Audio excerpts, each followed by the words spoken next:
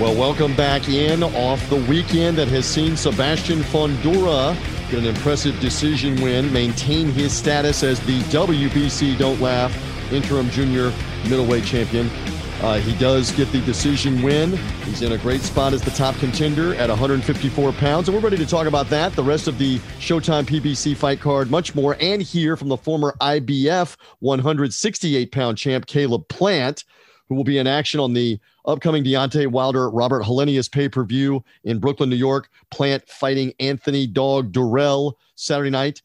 And my man Dan Rayfield, talk with him. You're going to hear that interview. Speaking of Dan Rayfield, off the weekend, good to be back with you. How are things with you? You enjoyed the Showtime show, I could tell, as you wrote our recaps for the website. How are things as we come in on the recap podcast? Well, I enjoyed the Showtime card, but more enjoyable was watching the Giants win a big game against the Packers on Sunday. All right. So full disclosure here on the Fight Freaks Unite podcast. The kid here, as I refer to myself, not Dan, the kid has been in Tuscaloosa, Alabama, a wild college football game Saturday night that I called on the radio, where Alabama beat Texas A&M in the final seconds and remains undefeated, remains number one in the country. All right. It took several hours for us to get out of Tuscaloosa, head north to Birmingham, drop your guy, Tiki Barber, the former New York Giant, off at the hotel. Then the producer of the radio game and I drove all the way to Atlanta, about 3.5 hours total of driving. I flew all morning, airport all morning, got to Tampa and worked in the 95-degree heat, the Buccaneer win over the Atlanta Falcons with Tom Brady, nemesis of the New York Giants, by the way. Or Giants actually nemesis to him. Yeah, we beat him twice in the Super Bowl. What are you talking about? That's correct. What am I talking about? I'm delirious. I was in the heat. Brady and the Bucs get the win, and now I'm sitting down to do the Fight Freaks Unite podcast while my man Rayfield's been breaking it all down, writing the recaps, etc. So there's the full disclosure on what's happened this weekend. And then we're going to hear the Caleb Plant interview, etc. By the way, let's remind the folks, however you found this podcast, whether you found us through a social media link of Dan's, of Big Fight Weekends, on the Big Fight Weekend website, Dan's Substack, Fight Freaks Unite Substack, make sure you're following or subscribing, because you're going to get great podcast content, including this Caleb Plant conversation coming up here as he's in the co-feature on the Wilder Helenius card, because Dan talked to him one-on-one. You get this kind of content with us if you're with us here on the Big Fight Weekend podcast. And they need to be following and subscribing, because Dan always likes to add, if they are, they don't have to be prompted, right? Right, because as my friend TJ Reeves has said, they'll get a prompt, they'll get a ding, they'll get a bell, they'll get a light, they'll get a vibration, they'll get something to tell them that the podcast is now available. And there you go. And you got that with the Fight Freaks Unite. We are here for the people off the weekend in the recap mode. Usually the preview is out by Friday morning, late night Thursday, Friday morning. Recap usually out late Sunday, Monday morning off the weekend. We've done well with that. Thank you to the audience as it continues to grow. Caleb Plant in a few minutes. First, the recap, the towering inferno. Would it be fair to say you were not as impressed with the judges by wide margin? You thought this was a closer fight with Carlos Ocampo. It is a decision win. What are your thoughts in the recap mode as Fundora gets the victory by unanimous decision, Dan? Oh, I don't have a huge problem with the judges. Obviously, this is not controversial. I thought that it was maybe one round closer. So the official judges, one judge had it 119-109, which basically doesn't give Ocampo any credit for even showing up, basically. One judge had it 118-110. One judge had it 117-111. I had it 116-112. But I could certainly see it being 117 or 118. I mean, it was a Fundora pretty wide win. Where the difference of opinion probably comes up is that Fundora and Ocampo had. I thought it was much closer in those first few rounds of the fight, where Ocampo was, doing pretty well. From about maybe like the third, fourth, fifth, sixth round, he was in the fight, even if he wasn't necessarily winning. He was landing some good shots. And in the later part of the fight, it was, all Fundora. Ocampo gave a great effort. I'm glad that on our Bet US show, I took the money line. I was debating with myself, knockout or decision. The decision totally did not shock me. But it was a good fight. It was, as I like to say, a good one-sided fight. Fundora got the win. I wish the guy who's 6'6" would learn how to use his height a little bit more. It was a weird fight from this standpoint. For like the first 3 rounds, he did use the jab, and he tried to use that length advantage of his. And then in the last couple of rounds, when he clearly had the fight in the bag and maybe he was getting a little bit tired and didn't want to stand and trade anymore, he started to go back to that a bit. But for those long sections in the middle of the fight, from like around round 4 to probably around round 9, He just stood there in the middle of the ring with him, and they put their chest together and they went and banged it out on the inside. It was made it good for us fans, I guess, to watch, but it seemed entirely unnecessary for Fundora to put himself in that kind of situation. Because I did not get to see the full fight. I've only seen a clip or two, read your recap, but apparently Fundora was battering Ocampo enough that Jack Reese, the referee, came over and admonished him that he didn't have a whole lot on his punches, and the fight may be coming to an end. And I may be looking good there at that point for a Fundora stoppage or KO on the Bet US show, but no, the fight goes ahead and goes the distance. Jack Reese actually interjected himself a couple of different ways in this fight, right? Yeah, that. I mean, I have a lot of respect for Jack Reese. He's one of the best referees in the world. He's been so for a long time. I know Jack a little bit to talk to him. I've interviewed him for different stories over the years. He's a really good guy, and he's a hell of a referee. And I've actually used him as a sort of as a philosophical source, if you will, from the standpoint of not for necessarily a story, but just to sit down with him when I've been out at fights in California to just talk to him and pick his brain about what referees look for, what signs for stoppages. He was good at explaining that. I've seen him because I've been to rules meetings in California where they do the rules and explain all the stuff about the different things that go into, what they tell the corners and basically just to let everybody know what the deal is. And I've seen Jack go over all of that stuff with them. He's very specific and leaves everybody in that room on both fighter camps at ease with what's going to take place on the fight night. In any event, in that particular fight between Fundora and Ocampo, I did think he did insert himself a little bit too much. After round number 8, he went to the Ocampo corner and basically told the corner to tell him that I don't see anything on his punches. His body language is bad. And if he doesn't pick it up, I'm going to stop the fight. And Al Bernstein, who, if you listen to Al Bernstein for any length of time over all these years, he's done a professional boxing broadcast. He's as chill and down the middle and even-handed announcer as you will ever find. And that was about as pissed off as I've ever seen Al Bernstein on the broadcast, because he was right. There was no reason for that to take place because Ocampo, it's not the referee's problem if he doesn't have anything on his punches. The point is he was throwing a lot of punches. He was landing a lot of punches. Maybe they didn't have huge steam on them, but a lot of guys in boxing matches throw punches and land and aren't exactly the biggest punchers in the world. From my viewpoint, I didn't see anything really negative about the body language. He seemed like he wanted to be there. He was trying hard. He had won a couple of rounds, and actually after after Jack Reese had gone to the corner, he actually had a pretty good round in the 9th round. So that was not the greatest thing. And then later in the fight, there was also a moment where Jack Reese went to, I don't remember if it was that fight or if it was one of the other fights. No, it was Ocampo's corner. Yeah, after they spilled water. Round. They spilled water in the corner, and he admonished. And this was not necessarily a bad thing to do.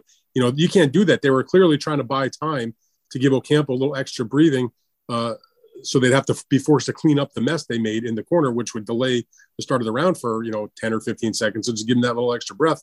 And I thought Jack actually handled that fairly well because he didn't take a point, which was entirely unnecessary, and would have perhaps, it turned out not to, but if you thought the fight was close, he basically went to the commission table and said, I want you to find them. Whether they'll actually follow through with that remains to be seen. And that is something that the referee can do.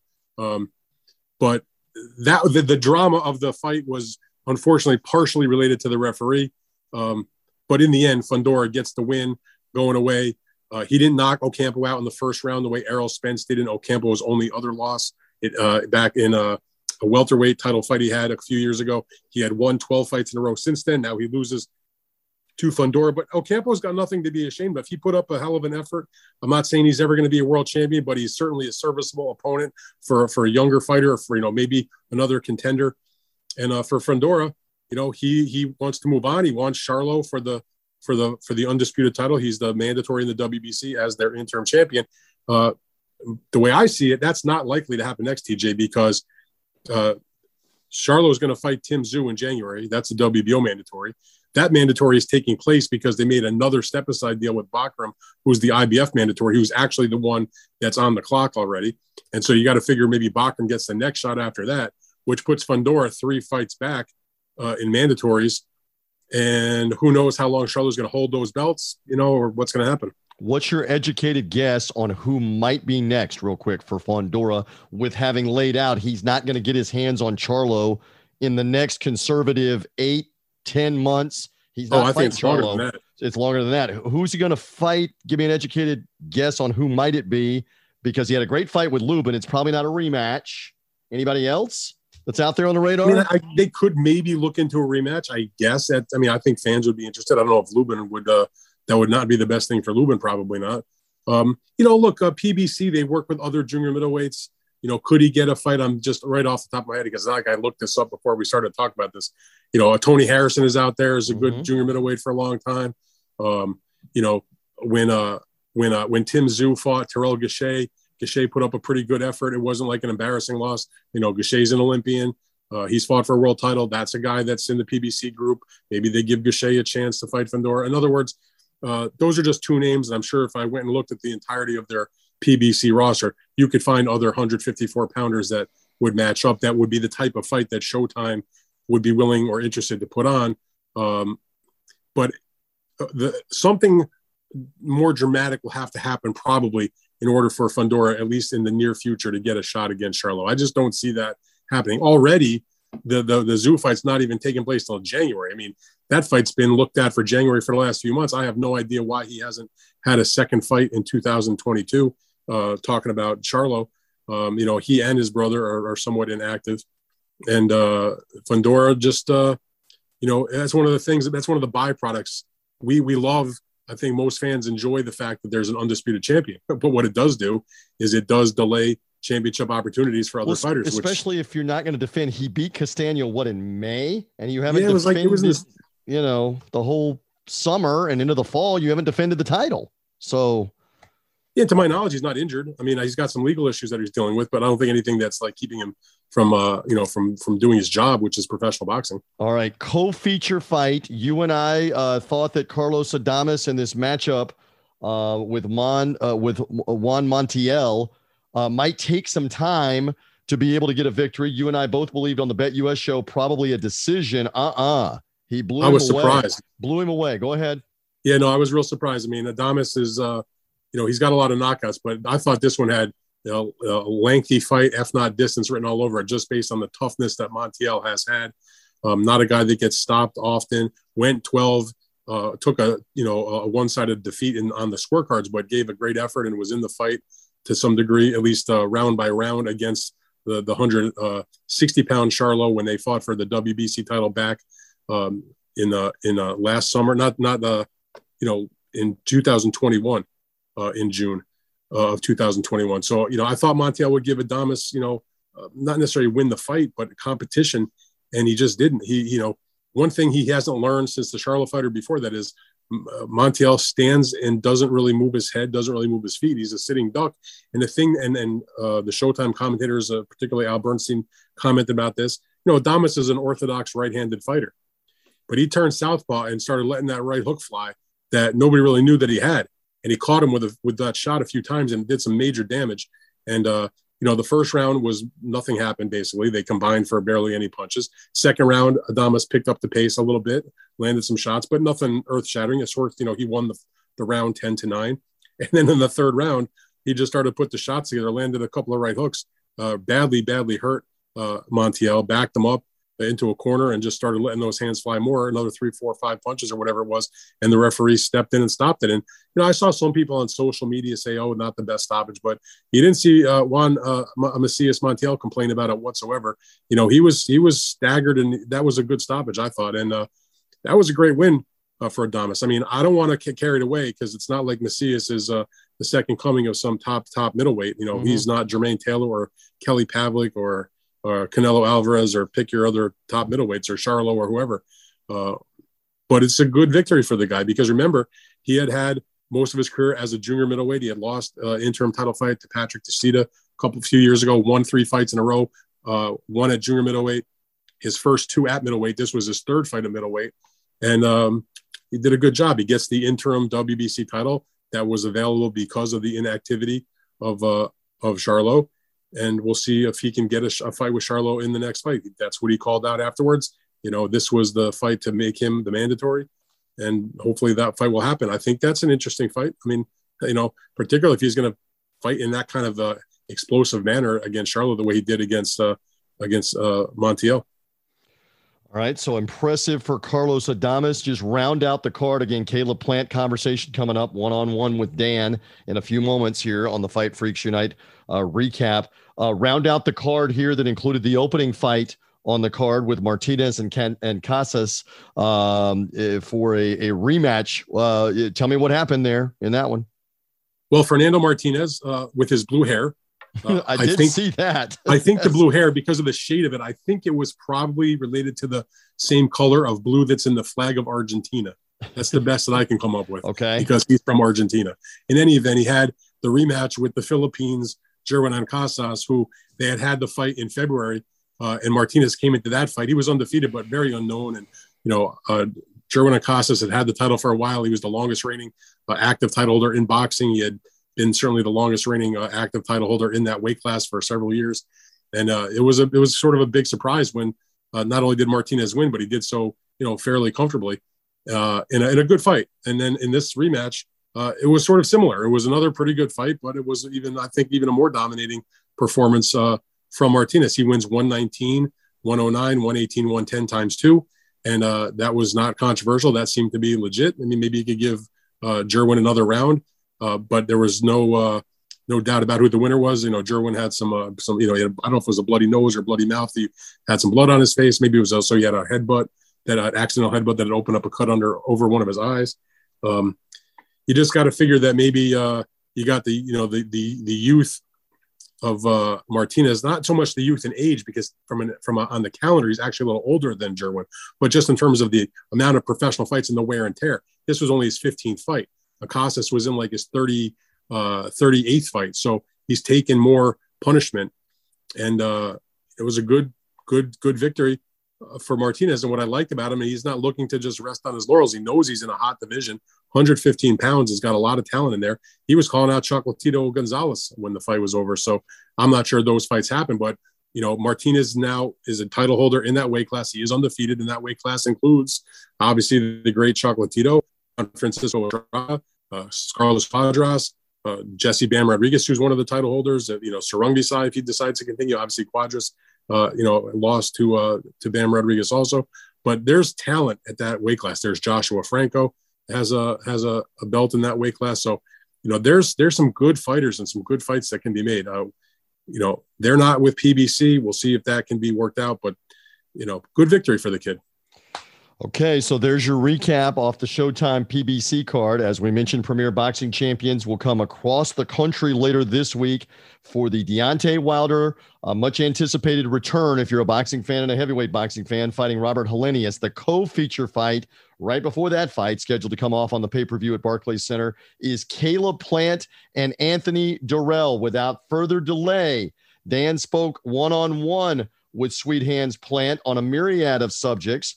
His layoff off the loss to Canelo Alvarez, the birth of his new child, fighting Durrell, and more. Let's get to it. I want to welcome into the podcast this week.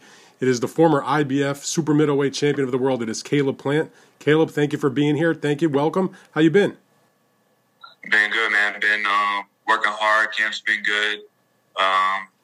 Excited to get in there on the 15th. I know it's been a minute since I fought, but, shortly after the Canelo fight, we got right back to work.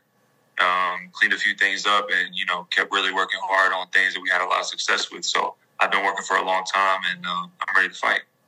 Well, let people know, just in case they are not aware, you are taking on former two-time WBC champion Anthony Durrell. It's the co-feature October 15th on the card that is headlined by the heavyweight fight between Deontay Wilder and Robert Helenius, a Fox Sports pay-per-view at Barclays Center in Brooklyn.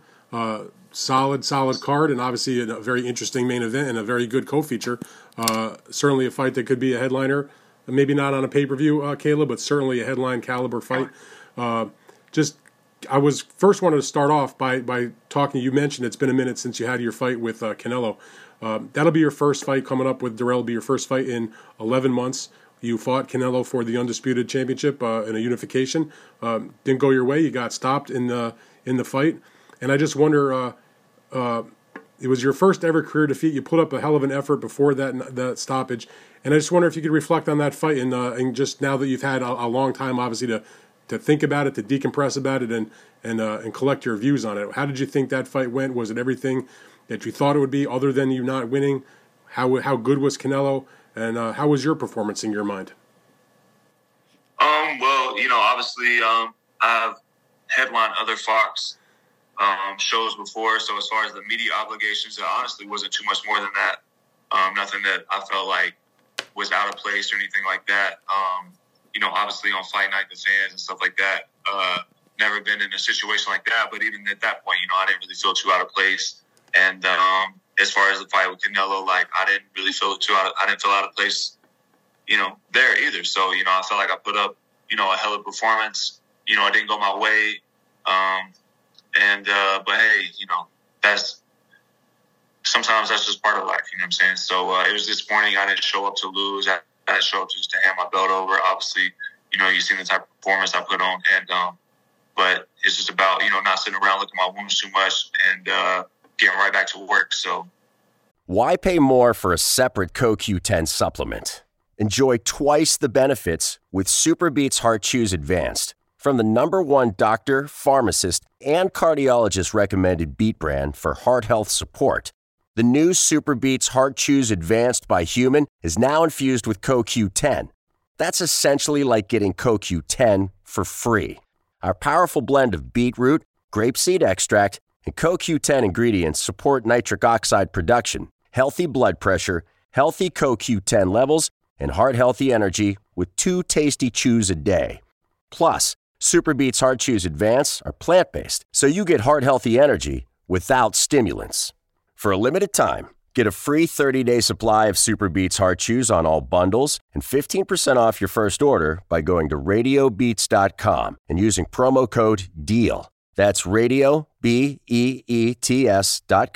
code DEAL. Do you view it as, listen, I know you wanted to win the fight, but, in the scheme of things in your career, if at the end of the day, you end up retiring with an excellent career and you end up getting a loss, in a big time undisputed fight against Canelo Alvarez, who's going to be in the Hall of Fame someday, and was pound for pound. I mean, I suppose there are worse ways you could go. It's not like you lost to a nobody. Yeah, I may not see it the exact same way in my eyes. You know what I'm saying? I come to win, and I'm a winner. I've been a winner since I was a kid. That's what I was born to do. That's what I was bred to do, and that's my mentality. So, it's disappointing regardless of however much else I accomplish. But, I'm looking to continue on in my winning ways, get this fight out the way, continue to move on to bigger and better fights, and, keep picking the super middleweight division off one by one until I can get that rematch. So you said you got back to work pretty much right away. I wondered sort of how long did it take you to, for lack of a better phrase, get over the loss? Again, I'm not someone who just sit around and lick my wounds, you know what I'm saying? Things aren't always going to go your way. And so, you can sit around and cry and complain about it, or you can, get back to work and take responsibility for the things that you can take responsibility for that fall on you, and tighten those things up and continue to, like I said, work on the things that you've had success with, and just keep moving. And, that's my mentality. That's how I approach life. That's how I approach boxing. And regardless of what comes up in my life, or even, after a loss, that's not going to deter me from my goals or dreams or what I want to accomplish in life or in the sport of boxing. I'm going to keep pushing and do what I got to do to right my wrongs and keep moving forward. All right, so before I ask you more particular about Anthony Dirrell and this upcoming fight, I know that I follow you on social media. I know back in August, you and your wife Jordan welcomed your daughter. I got the name here, Charlie Lynn Plant. And by the way, an outstanding birthday, August 25th, happens to also be my birthday. So congratulations. Oh, yeah, nice. So nice. I wanted to ask you, and I mean, my son is 9 years old, so it's been a minute since he was an infant, but I'm wondering, how has fatherhood been for you? How is it? I mean, you've obviously been in training camp while that's been happening. How is that going? How has it sort of changed your outlook on life or even on your career? I know a lot of fighters talk about when they have children, it remotivates them to, make a better life for their children. Obviously, you've had a championship career already and I think made pretty good money, so it's not so much about that only. But tell me about how that has changed you, I guess. Well, it's definitely brought, new added motivation to this camp and going into this fight and, the things that I want to accomplish and do, moving forward. As far as training camp, it hasn't changed. Training camp, I've been able to, be away from, it's not like I'm in the same room with her where she's crying and keeping me up or anything like that. So training camp has been the same. My sleep hasn't been disrupted. My training hasn't been disrupted.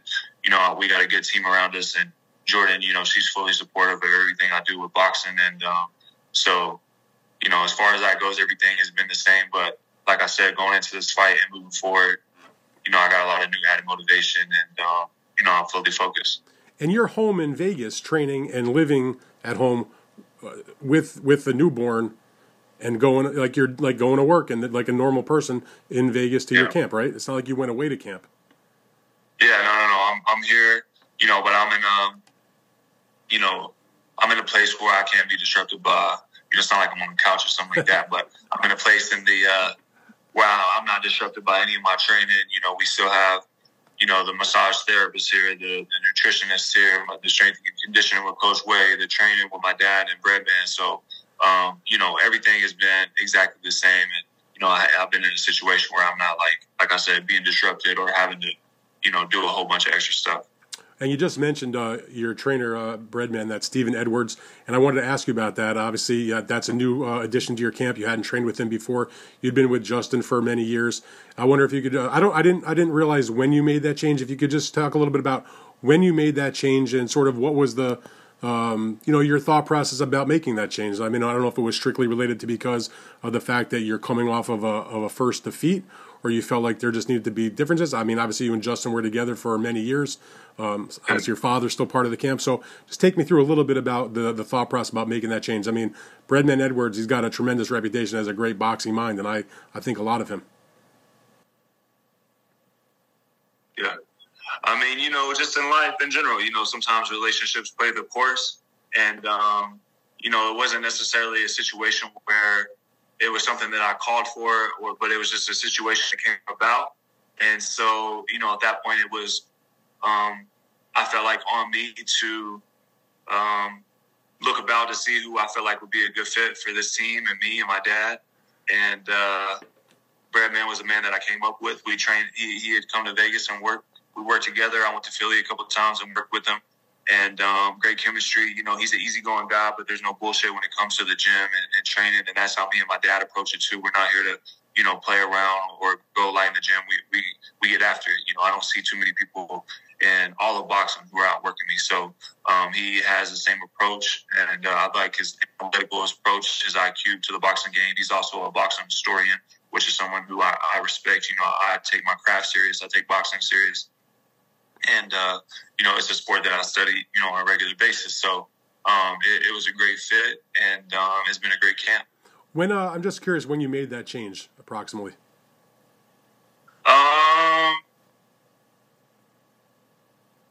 It was sometime between between the Canelo fight and this fight. It was sometime, what is it right now? October.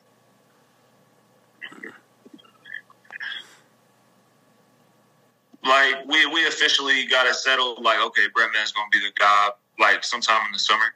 Okay, so in other words, it's now, I was asking that because I wanted to see just how long you've had to sort of exclusively be with him to sort of take in, the way he works with a fighter and for him to see how you work as a fighter. And, it does take some time to build, even though if you had great chemistry as you went and worked with him a little bit in the gym, you've been around the boxing game a long time. It does take some time to kind of get used to each other, I guess. But absolutely. But even then, we have been in touch. It was someone that I would reach out to, if I have certain questions about, what would he think about this situation or that situation when it comes to a boxing match or a scenario in a boxing match. There's very few people, honestly, there's very few people whose boxing opinion I respect in the sport, and he's one of them. So even in the past, we had been in contact, stayed in contact where I would reach out and ask certain questions. So, even when we first linked up, it wasn't our first time talking about boxing or meeting up to, go over boxing. Gotcha. Okay. I didn't know if you had even known each other, but now you tell me you have. So as far as Dirrell goes, I must say, I've watched you guys go back and forth a little bit. I saw some of your press conference when you guys were in Brooklyn to kick off the promotion. I don't think it's lost on anybody that it would come off as though you two guys do not like each other. Am I right in that assessment, number one? And if so, what's the beef, I guess? I mean, I'm not a fan of really anybody who's trying to get in the way of the things I'm trying to accomplish, my dreams and my goals since I've had since I was a little kid. I mean, when I was 9 years old, it's not like I wanted to be an astronaut or a scientist. I wanted to be a fighter. And so I've held that dream close to me since then. So anyone trying to get in the way of that up for me, it's not someone I'm going to be super fond of. We're fighting, so it's not like we need to be best friends anyways. I'm also the type of guy, I don't really associate myself or hang out with, people who are in my weight class or my division. I don't see that as something that's like logical or a good idea to be hanging out, kicking it. I don't drink. I don't really go to the club. I don't party. And a lot of these guys do. So, it's hard for me to... I would say, do you at least respect him? I respect him as a fighter. I have a certain amount of respect for him as a fighter as far as, anyone who gets in that ring or anyone who becomes two-time champion of the world, I have some respect for that. Now, as far as his skills and how they match up against mine, there's not a whole lot of respect there. I don't think that his skills matching up against mine or what he could do in the ring in comparison to what I can do, that's not going to match up with it. I don't. So but as far as person or who he is, not really, no. So when you fought Canelo, people may forget, he had what I thought was a very impressive knockout in the fourth round against Marcos Hernandez on your undercard that night. I wondered, did you pay attention? I mean, you were getting ready for the main event, obviously, but I wondered, did you catch it on the monitor maybe? Did you go back and look at it afterwards? It was a pretty good knockout, a very good performance, but of course he was coming off of a draw against Kyron Davis, which maybe was a bit of a gift in his favor. Before that, he had been knocked out by David Benavidez, who took the WBC title from him. But what were your thoughts about that knockout and his recent performances? And even before that, when he fought Yildirim, I mean, a lot of people thought that he lost that fight. True. And Yildirim winds up being the mandatory for Canelo even before Darrell does, when Darrell got his hand raised for that fight. So, and then when Marcos Hernandez, I wasn't watching it leading up to my fight, but I was seeing the highlight. But I mean, he's really a blown up 160 pounder who was getting stopped at 154 pounds. You know what I'm saying? So I think he got stopped by Rosario at 154 pounds. So, he talks about what he's going to do. He's going to knock me up. He's going to knock me out. He's going to beat me up. But who's the last guy that he knocked out? Who's the last guy that he beat up? I mean, when's the last time he won? Against the super middleweight. So, he's not knocking me out. He's not beating me up. He's not doing shit on fight week except showing up, getting a check, and getting a vicious ass. So that's the God's honest truth. And I think that he knows that. And that's why you hear all this, I hate Caleb and, all this extra just silly ass shit. Like, why would he care if I want to be friends with anyone in my weight class? So he don't know me personally. We never hung out. I would never kick it with him. I mean, I don't have respect for the way he carries himself. And, people who drink and go to the club, either you all in boxing or you all out. And I'm a person who's all in, and I respect people who are all in. Now, when you were IBF champion, for a period of time, I forget, maybe it was like 6-7 months or so, he was WBC champion. Your title reigns overlapped a little bit. Obviously, when there's two champions, particularly both of you guys are with PBC, there's the thought, well, maybe they'll fight to unify their titles. At any point, when you were holding the IBF title and he was holding the WBC title, did you feel like, we can make a big unification fight? It didn't happen, of course. Now you're fighting in an eliminator to get another title shot. But what about when you were both champs at the same time? I mean, I would have loved that. I would have been all over that. But, after I won, they had, like most fighters, they had, especially the way that I won it. I mean, how many guys in this era are winning a world title off being a B-side guy? Like I was being an underdog in a fight that you're supposed to lose. Not many guys are winning a world title like that these days. So after that, they gave me kind of a give me fight, a freebie, one that I could go in and, especially when I won a world title with only 17 fights, still trying to build my experience. They gave me, a gimme fight. And then after that, I had to fight my mandatory. It's either fight your mandatory or, your belt is going to, be took. And then there was a chance of me fighting Canelo. So, we was trying to, figure out that situation. And then it came to the point where if I fought another mandatory fight, a second mandatory fight in a row, then I would have a year's free worth and clear of fights to make it my leisure that I wanted.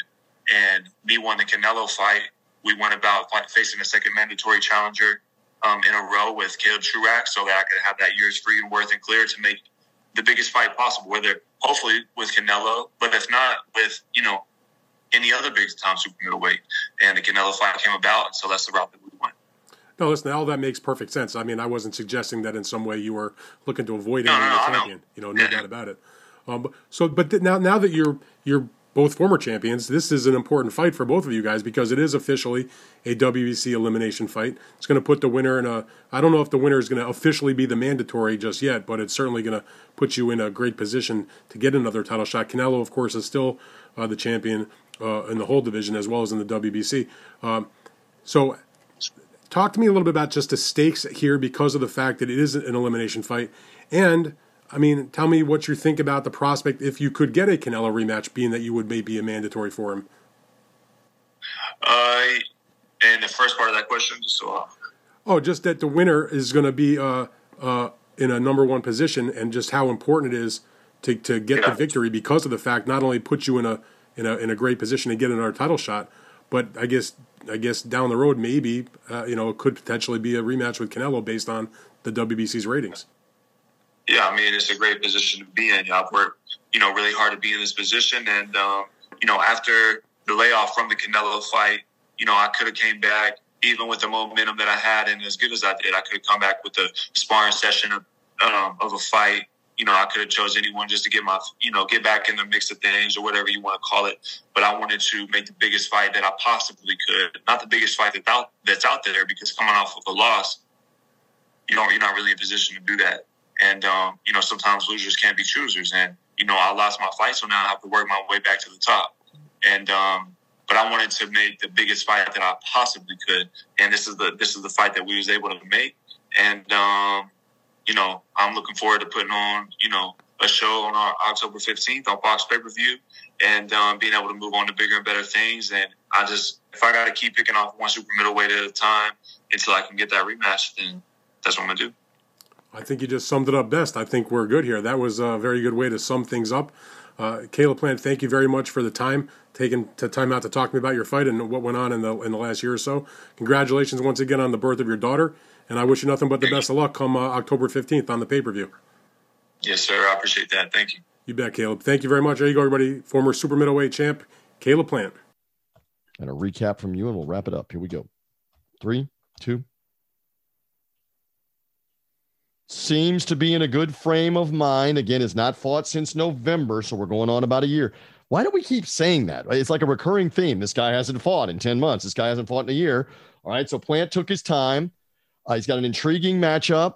Anything else from that conversation that you want to relay to the Fight Freaks Unite recap audience? Well, as it relates to what you mentioned about the year layoff, that doesn't totally shock me because it was first of all, he made a ton of money in that fight. He made $10 million. So there's not a necessity to fight from a financial point of view. Secondly, he and his wife were expecting their child. So he was able to enjoy that and that experience. And he also, as people heard in the interview, he was in the process of changing trainers, where he partnered with his longtime trainer, Justin Gainberg, to go and work now with Stephen Breadman Edwards. And so all those things rolled into one, a 1 year layoff, not the biggest shock in the world. And in boxing today, not a really huge deal. Plant has never been the most active. He got the big fight with Canelo. He acquitted himself well despite the loss. And, now he's getting ready to try to make another run and see what he can do with Dirrell. It's a pretty good matchup, I think. I think it's for on that pay-per-view card, it makes for a very solid and quality co-feature. I'm looking forward to it. And, Caleb Plant, I have given compliments to in the past, because when they made the Canelo fight and I was vocal and did some YouTube interviews and wrote some stuff about, and there was nothing against Caleb. I've known Caleb his whole career. I like him, actually. But I basically said he's got no chance against Canelo Alvarez. Mm-hmm. And he heard those YouTube interviews, or at least one of them. And when we were in a scrum at one of the fights at the T-Mobile Arena, I forget what fight it was. This is like last fall. And he said to me, like, some guys would give you a hard time. They'd cuss you out. They'd ignore you. They wouldn't talk to you, whatever. Caleb Plant was a total pro. I give him a lot of credit. He came up to me. He said to me, I heard what you said. I'm going to prove you wrong, and just promise me when I beat Canelo Alvarez, you'll come to me and tell me that I was wrong, that you were wrong. I said, you got it. Never a personal situation. He was a total pro. I appreciated that. And I wasn't sure if he would do the interview with me, but he was fine about it. No issues. Listen, he's a good guy, and he's a true professional. And I wish there was a lot more of the top boxers that would act like that when it comes to dealing with the media people. He gets it. Not personal, and I appreciated the time, and he did a good job in answering all my questions. Can we interject that his wife, Jordan, this was part of her role. Her background is in television reporting. She became a reporter, a ringside interviewer and post-fight interviewer for Premier Boxing Champions and for Fox Sports, etc. So maybe he has a better appreciation coming at it from that standpoint, because this is what his wife, they've been married, what now, like 3 years, something like that, 2-3 years? Yeah, I don't know how long they've been married, but maybe that's a very good point, because maybe he has a better appreciation. Everybody's got a job to do. Yeah, no, I hadn't thought about that, but I mean, I have met his wife a few times when she was covering fights, and we've talked about about boxing stuff. She does a good job on when she's on assignment for her Fox events. And, that's an excellent point. Maybe that is part of the reason for his extreme maturity level when it comes to dealing with media. All right. For this co-feature, we'll talk more in the preview mode with Dirrell. I guess the first point blank thing here coming off of this, Plant's obviously going to be confident. Can Dirrell challenge him? Are you intrigued by that? Do you believe Dirrell has something left? When we get to this later on, we'll talk more specifically later in the week, but just real quick. Yeah, I think he can. And I say that because, he hasn't been in the greatest run ever. I mean, he had lost his title to David Benavidez. That was mainly on a cut in the fight that took place back in 2019. He had a long layoff. His next fight he'll be the first to tell you, it was not a great performance. He got a draw with Kyron Davis in the fight that he was favored to win. And then he had another like 8 months after that. Then he came back and he fought actually on his last fight. So he and Plant are both fighting off the exact same. You mentioned about Caleb Plant's layoff. I don't think it really means anything, but even more so because he and Dirrell and Plant are coming off the exact same length of time off, because in Dirrell's last fight, he boxed on the undercard of Canelo Alvarez and Caleb Plant, and he scored a very impressive knockout against Marcos Hernandez, which I got, Caleb's point of view about in our interview, but he stopped them very impressively in the fourth round. And, look, Anthony Dirrell has had a good career, maybe slightly underachieved to the eyes of some, but then there are those who might say he overachieved at the guy who came back after having cancer and twice was a WBC world champion in the super middleweight division. Look, he's 37 years old now. His career is coming to an end. I remember seeing him in the hotel in Los Angeles after the David Benavidez fight. It was just the two of us. He was hanging out by himself, and I sat down with him, and, he was talking about retirement, and he thought about that. He obviously didn't retire because now he's had 2 fights since, and he's having his 3rd fight, but, he knows the end is near, but I think nothing would make him happier than to go out there and, get a good solid victory against Plant in this WBC elimination fight and put himself in position to get another shot at the title. Okay. That fight later in the week, more in the preview mode. Dan just gave you a taste of it there. Listen, off the weekend, I think we're pretty good unless you have something else here on the program. What else say you, Dan Rayfield, before we say bye-bye? I think we're good. We had some good recap action. We got a nice interview with Plant, and we'll let the people get on. We'll let them listen to the podcast and get on with their day. There you go. All right. And again, Wilder Helenius, big coverage coming on Big Fight Weekend. Dan Substack, Fight Freaks Unite for that fight this week. Go backwards on this podcast feed, and you could hear from Deontay Wilder. Dan talked with him in the build-up. You're going to hear a lot more from Wilder later in the week, more from Caleb Plant later in the week. You didn't have to wait and hear it the week of the fight if you were with us on the Big Fight Weekend podcast feed. That's where you find Fight Freaks Unite coming off the weekend. And the other thing is, I think we're good. Also, next Saturday is the undisputed lightweight title fight between Devin Haney and the rematch with George Kambosos. They can go back a couple of podcasts before that and listen to my interview with Devin Haney. We got all the bases covered. Yeah, no doubt. That one in Australia. And again, because of the time displacement, it's Sunday afternoon again in Australia, but Saturday night, late night in the United States for the rematch. Will it be any different? Or as I like to joke around with the saying, same song, second verse, could have got better. It's only going to get worse. That's how the saying goes. I just quote that. I don't know if it's going to get better or going to get worse for George Kambosos or be the same. If for this, I don't think it's getting any better. Let's put it like that. Right. We'll find out in the preview mode coming up. But we also got the women's doubleheader in England earlier in the day that involves Shields Marshall and also Mayer Baumgartner in the co-feature. That's the reschedule of that a month later. In England, because of the death of Queen Elizabeth, the fights had to be rescheduled. That's all coming this weekend. They want to be with us on this podcast feed to preview it. They want to read BigFightWeekend.com. They want to read your Fight Freak Substack. With that, I think there's bedtime, nighty-night in my future here shortly. But for the peeps, you got some good recap action. You heard from Caleb Plant. They should be good. Right, Brother Rayfield? Yes, sir. All right, you guys have a great week. Dan, be well. We'll talk to you later in the week on the preview show and the BetUS show that'll be coming out on Friday live. Thank you, sir. You bet, TJ. There goes Dan Rayfield. I'm merely TJ Reeves. Again, follow or subscribe. Apple Podcasts, Spotify, Google Podcasts to the Fight Freaks Unite recap.